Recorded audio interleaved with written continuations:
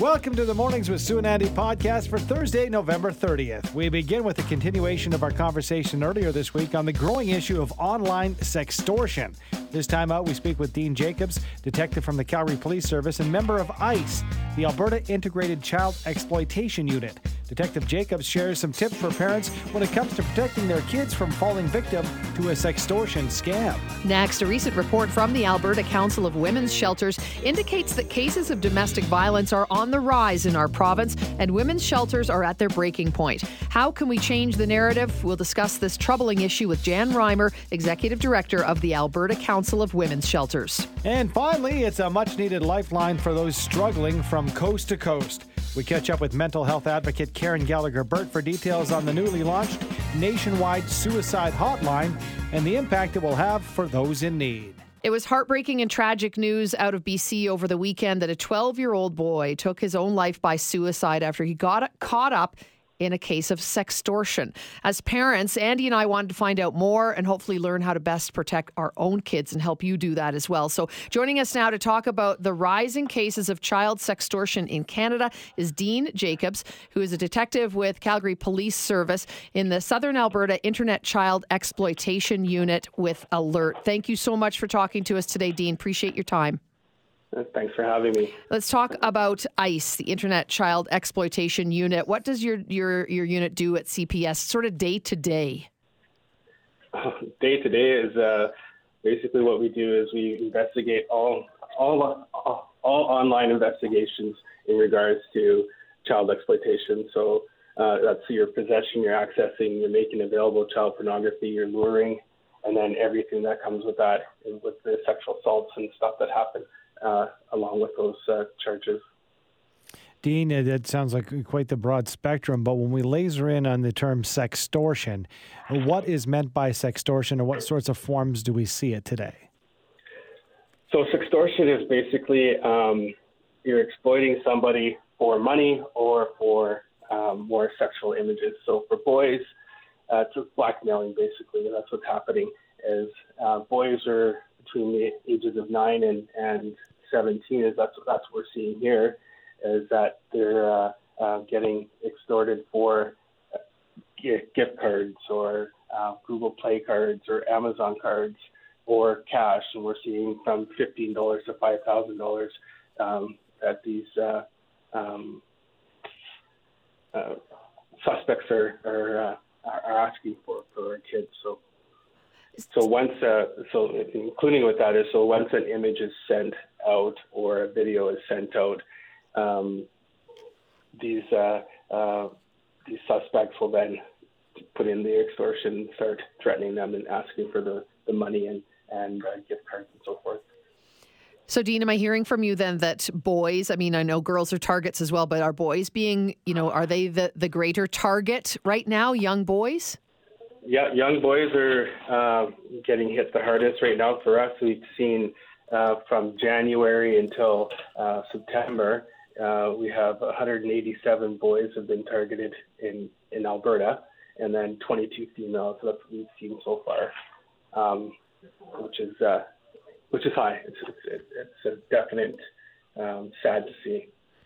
Speaking with Dean Jacobs, Calgary Police Service detective with ICE, and the sextortion style, is it different when it targets young males versus when it targets young females?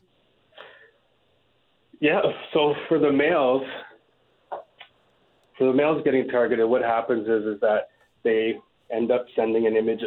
First of all, they think they're talking to maybe a girl from their school or a pretty girl that they see on their Instagram or Snapchat that sends a friend request that they accept, and then the conversation quickly goes into a sexual conversation. And then from there, as soon as they send an image out, it's then the extortion part of it for the gift card of money. For females, is if that happens, what happens is that the perpetrators want more images or more videos of the girls. They don't want money, they just want more sexualized videos and pictures. So, Dean, what do we need to do if it happens to a child that we know and love? I mean, as a parent, I talk to my kids. Andy says he talks to his kids. We all know we're talking to them. But sometimes, kids, they're not fully developed. They're not the smartest at that age. They get tricked because these scammers are really good at tricking them. So then what? If they come to you and there's a problem, what are we supposed to do? Well, firstly, have that conversation with your kid and talk to them about the risks of having unknown people in their Facebook or Instagram or Snapchat. But then if it does happen, it's like right away you want to screen grab everything, screen capture everything that went on. Doesn't matter. As the police, we want all the images, we want all the videos, we want everything. Get the username, get the display name. We want all that information, and stop talking to them. Don't send any money. Don't send anything to these guys, and then let your trusted adult or parent know right away, right? But just never pay. I just have to say never pay and never send any nudes. Let's talk about one of the issues I think would be the hurdle, and you can correct me if I'm wrong, Dean, is the fact that there are so many different platforms that a parent would have to kind of monitor and take care of guiding their kids through in the proper usage. But is one of these platforms, you mentioned Facebook, we've got Instagram, you've got Snapchat, you've got, for example, TikTok. Is one more prevalent than others when it comes to these sorts of scams? No, I'd have to say no, but what we're seeing is Snapchat, Instagram, but any platform, any platform that connects to the internet that your kids are on is a chance for them to be sextorted. You could be on Roblox, right, or which is for 8-year-olds and up. So definitely these guys and girls are not all men that are doing this, but they're on all these platforms too. As a parent, I would say is take the time to learn the platforms, take the time to research it. When if you go to our the Alert website, and there's a couple of fact sheets about all the apps out there, so you can go have a look at that. And it's Alberta or alert-ab.ca, and you can go and have a look. And there's app fact sheets. There's Meta for Meta. There's Snapchat safety sheets, TikTok safety sheets that you can go and have a look and learn what each one of those platforms does and how you can protect your kids a little bit more. Dean, how often do these scammers actually share the images around the net as they're threatening? I mean, it's more. In hindsight, is it an empty threat? They just want the money, the gift cards, etc.? No, some well, they want the money for sure, but sometimes they do send out the images to your friends list and to your schoolmates and to your hockey team maybe and stuff. So yeah, they will send it out, but most of the time it's they want to get that money and that's all they need, right? And I've heard you talk before about this, but a lot of these people are, a majority of these people, I won't say a lot, but the majority are from out of country, right? So they're in Nigeria and in Ivory Coast and stuff like that. So they're trying to make money for themselves over there. So it's just a tough one. Tough one, yes, and very, very scary too. Thank you so much for your clarification, Dean. We appreciate it. No problem. Just my heart breaks for the young gentleman in BC. That's just terrible. So it's and I know with my teammates and stuff, we all feel it too. So absolutely, I can't imagine. We'll direct people to alert-ab.ca/sextortion for more resources. Thanks so much, Dean. No problem. Thanks for having me. Thank you. Dean Jacobs is a CPS detective with ICE, which is the Internet Child Exploitation Department, as well as the Southern Alberta Internet Child Exploitation Unit with Alert. The Alberta Council of Women's Shelters is reporting that domestic abuse is on the rise in our province, and women's shelters are being pushed past their limits. Joining us to talk about it is Jan Reimer, Executive Director of the Alberta Council of Women's Shelters. Hi, Jan. Thanks for being back with us.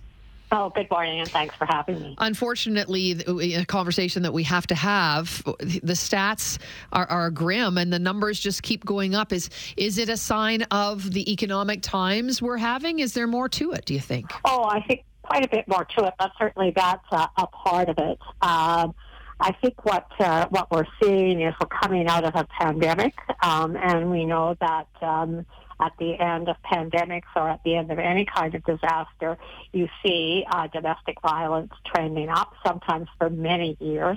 And so I think we're seeing some of that as well. Economics always plays a factor. Unemployment plays a factor.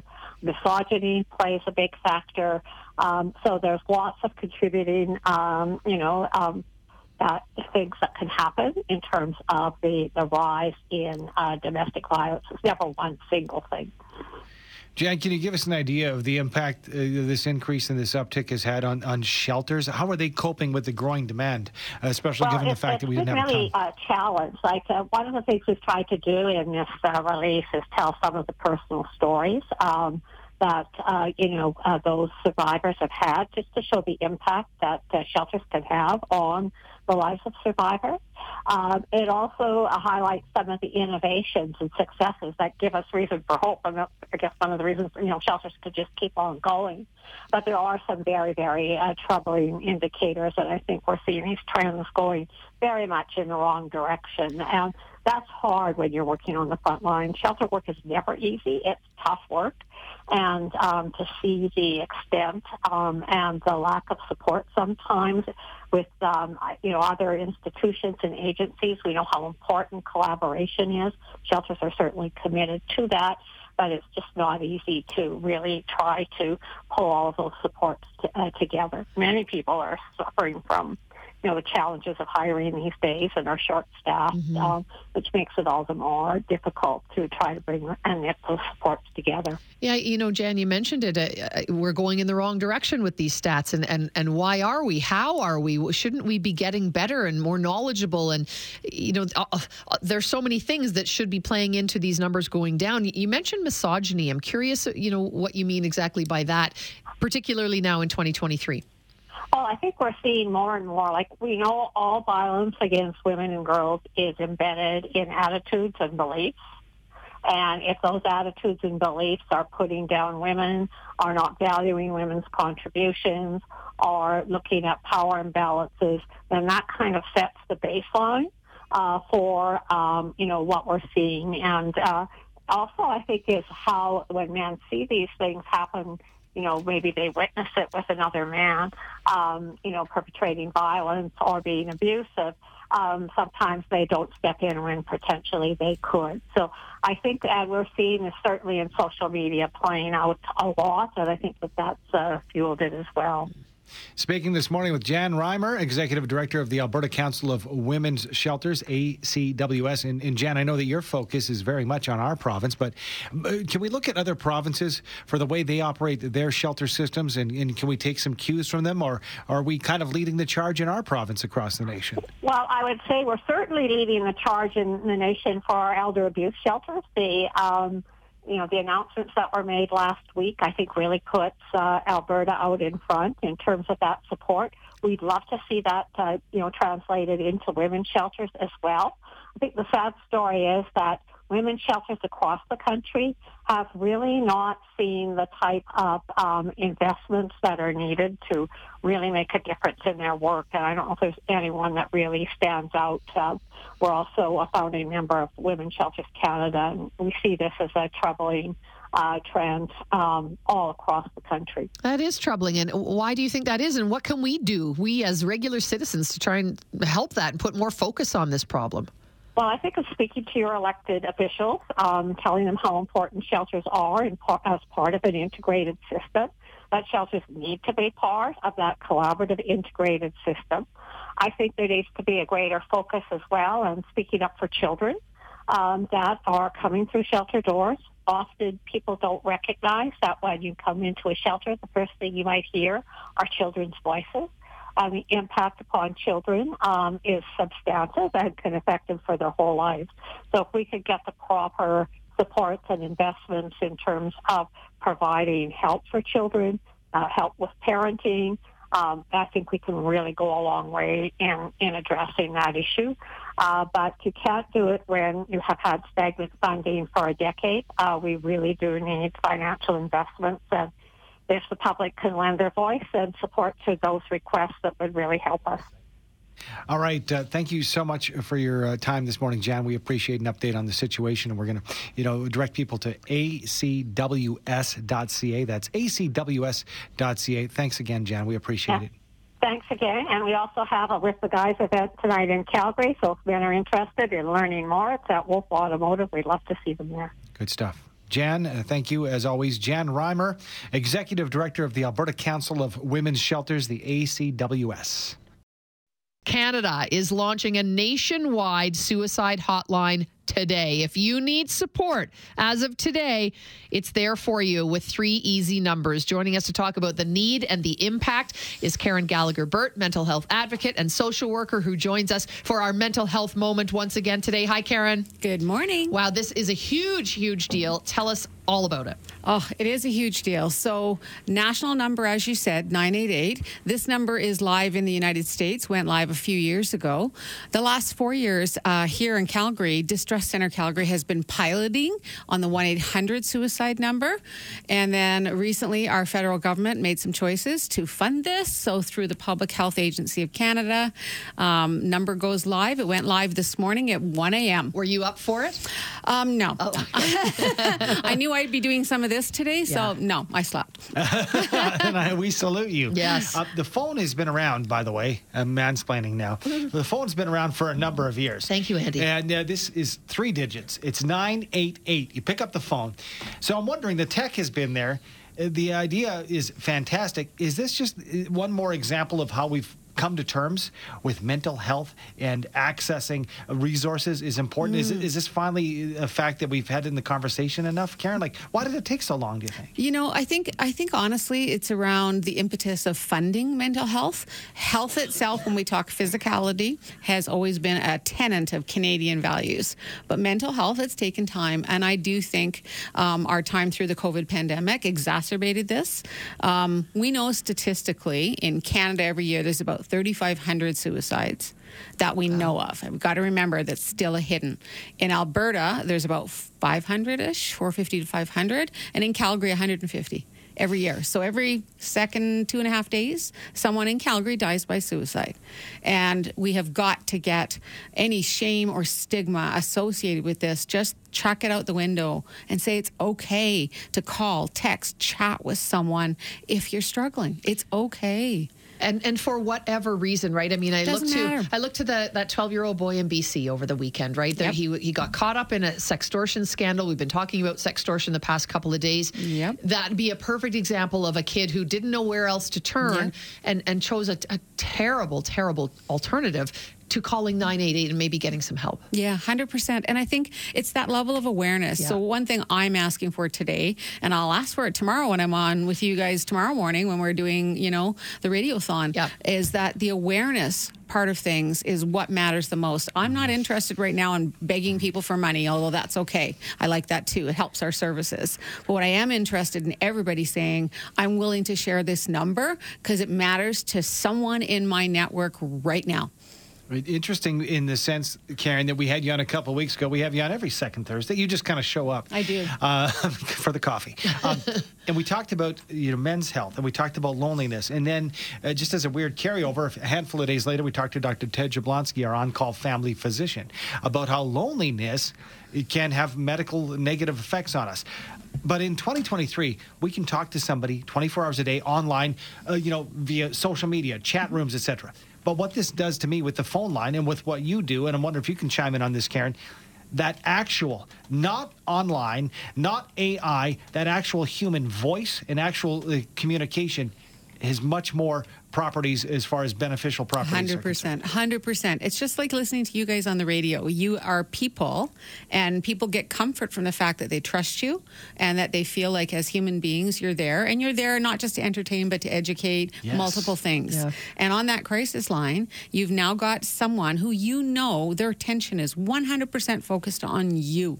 They're interested in hearing what's going on for you, what has had you call today, how can we support you in keeping safe? Because truly, at the essence of suicidality and suicidal ideation, people truly don't want to die. What they want is the pain to end. And some of that pain is the loneliness and the isolation and the lack of real relationships in their life. And I'm not dissing online, because there's some great relationships you can build. Yeah. However, there's nothing like the intimacy of a human voice. So how does it work? You call 988. I mean, if it's Canada-wide, are there sort of like, phone banks in every major city kind of thing? You bet. So what we started with originally was 4 crisis lines in Canada that we're doing it. Now there's over almost 50 lines across Canada in different crisis centers. So right now, if you call somewhere in Ontario, you'll get one of the Ontario crisis centers. If you call a 988 here in Alberta, you will get either from Red Deer North, Edmonton at CMHA Edmonton, or in Calgary and Calgary Southern, you'll get the distress center. Right now, we are only taking calls from Calgary and Southern Alberta. We will see what the call volume looks like, and then we can expand further, and we can open it up where we can take calls across the country. As we've been piloting it, a lot of our calls have come from out of province. So it'll be, for us, it's looking at the data today and seeing, what did the calls translate to here just in our region. And the timing, the fact is striking while the iron is hot. We've got the holiday season, which can be incredibly stressful for many. I'm looking right now at we got 8 hours and 17 minutes of daylight. It gets dark at 4:30, so the timing maybe couldn't be better for this line. Yeah, I you know what? I think you're right. It should have been here a long time ago, but we understand how, government and bureaucracy sometimes works. The reality is there's always been a place to call. Now that 3-digit number, it's magic. So I always say now you can call 988 for suicide, call 211 for resources, and 911 if you're absolutely needing assistance from a police, fire, ambulance. But you got 3-digit numbers that are magic. Brilliant. Okay, we're going to send people to the distresscenter.com as well if you want to find out more information about what you offer at the Distress Center. That's awesome. But a Canada-wide suicide hotline, 988. Add it to your kids' phones yourself. Add it. Tell them it's there. Make sure they know it's access for them anytime they need it. 100%. Thank you. So important. Thanks so much, Karen. Karen Gallagher-Burt, mental health advocate and social worker with the Distress Center.